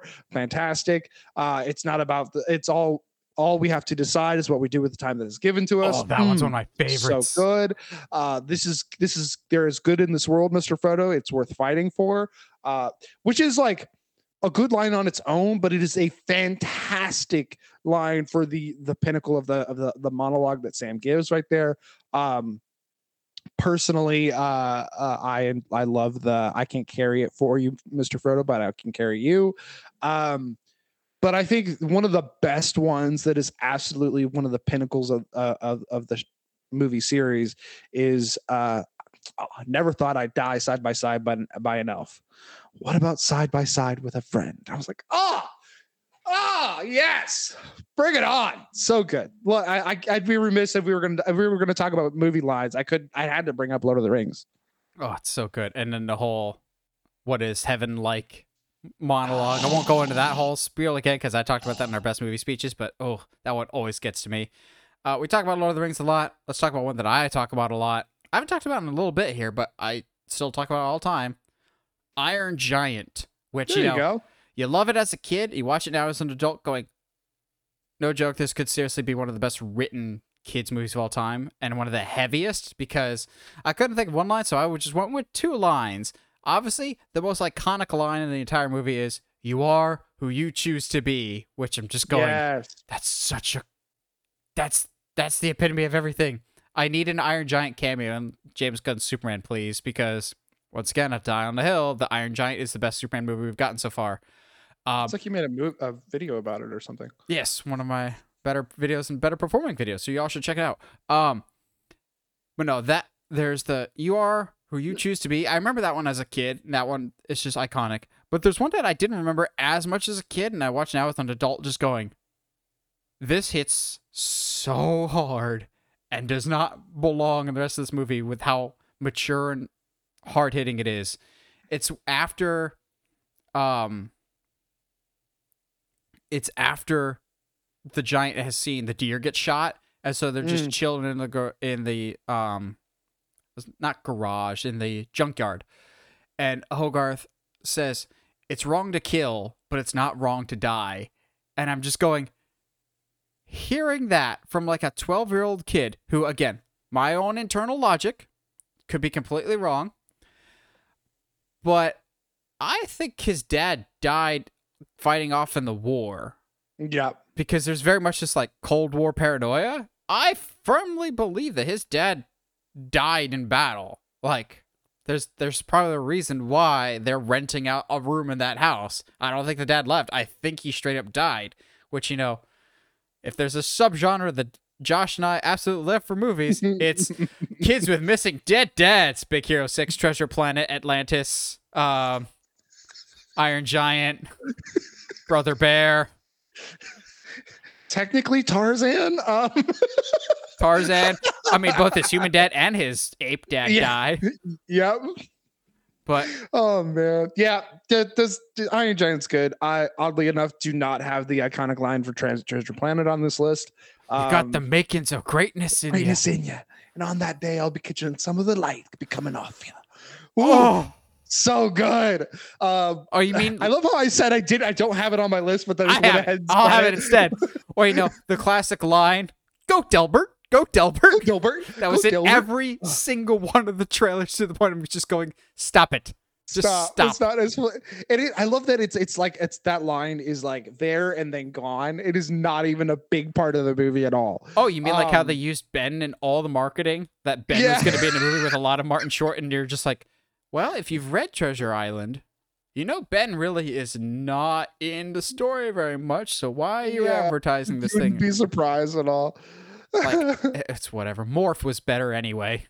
Morph is the best boy. I'm surprised it's taken us this long to bring it up. Shawshank Redemption has some fantastic lines. I know it's one of your favorite movies. I think the one I picked is easily one of the best. Get Busy Living or Get Busy Dying. Oh, okay. That's to me one of the best lines of the movie. I mean, there's a lot of good ones, but yeah. I know that's probably the most iconic one, but the one I always go with is, "Hope is a good thing, maybe the best of things, and no good thing ever truly dies." And I'm going, keep preaching, Andy.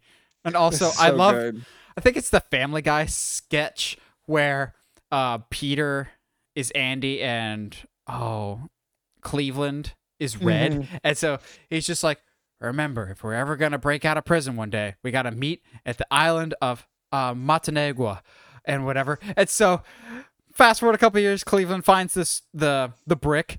"Remember, we got to meet at that island I told you about." What was it called? And so you come over to Peter, just going, oh, is that him? No, that's somebody else. Oh, is that him? Is that him?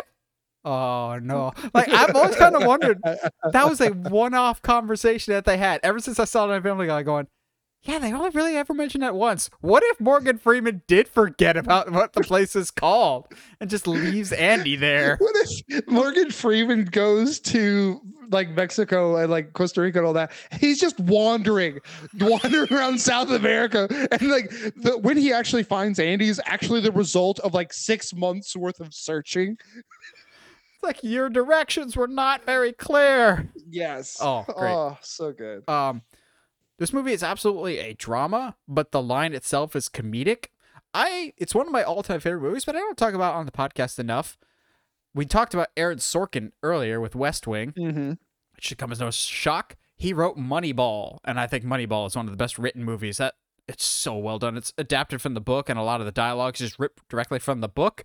But there's one line that is in all the trailers that actually wasn't in the book, and it's the most iconic line from Moneyball that I still laugh at today. I'm going, I use this way too much in my everyday life. There are rich teams, and then there's poor teams, and then there's 50 feet of crap, and then there's us. I'm like, that is applicable in a lot of situations. Yes, it is. As, you know, I'm a Rockies fan, and also a DC fan, and also just life in general. If something's bad, just go with the, it's good, it's bad, 50 feet of crap, then there's our situation right now. It's great. Yep. Never seen Moneyball. It's on the list. I think you'd really like that one. You don't need to like baseball to get it. Too. Yep. I think I would love it too.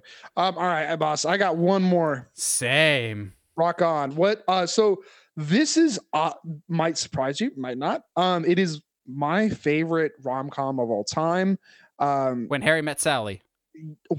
Dang. All right. I know you. Okay. I know you. Fair enough.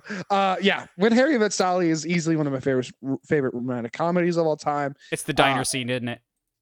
No. It is the line at the end. When you realize that you want to spend the rest of your life with someone, you want the rest of your life to start as soon as possible. It's like, so good. There's a lot of really, really interesting lines in there, especially from Billy Crystal. He's insanely funny and effortlessly entertaining in that movie. But yeah, when you realize you want to spend the rest of your life with someone, you want the rest of your life to start as soon as possible. So good. That is a very good line. I didn't intend for this one to go on last, but I think it's a good closing out chapter.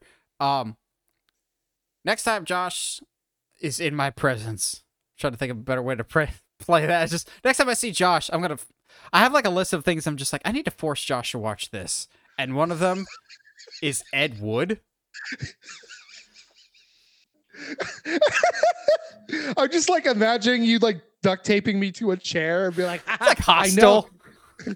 I know that you got tickets to HHN, but I tricked you. Aha!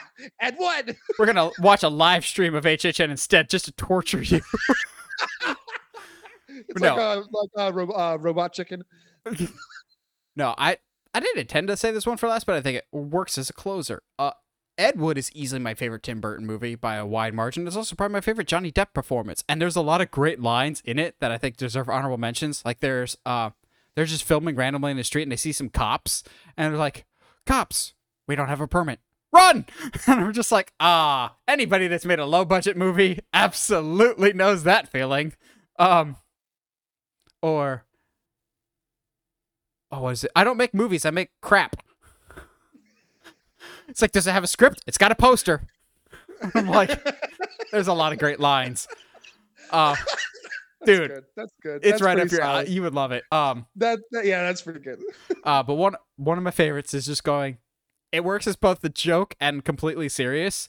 Filmmaking isn't about the tiny details, it's about the big picture. Like yeah. Yes and no. That's how that works. Yes and no. And then they actually do put some genuine emotion in Ed Wood when they want to. So, visions are worth fighting for. Why spend your life making someone else's dreams? That's good. That is tasty. That's really tasty. Oh, say that again. Visions are worth fighting for. Why spend your life making someone else's dreams? Oh, let's go. Yeah, don't let your memes be memes. No, my life is a meme. But yeah, it doesn't get talked about nearly as much nowadays that people talk about like Edward Scissorhands or whatever else. I think Ed Wood is easily Tim Burton's best, and I there's a lot to love on that. But what did you guys think? What are just your all-time favorite movie lines? They could be funny, they could be serious, they could be from movies, they could be from TV. Whatever your thoughts, let us know down in the comments below as I came from you guys. And if you haven't already, subscribe to us wherever you get your podcast. And subscribe to us on the main YouTube channel. Help us get to 1,000 subscribers. And as always, stay sharp, movie guys and gals.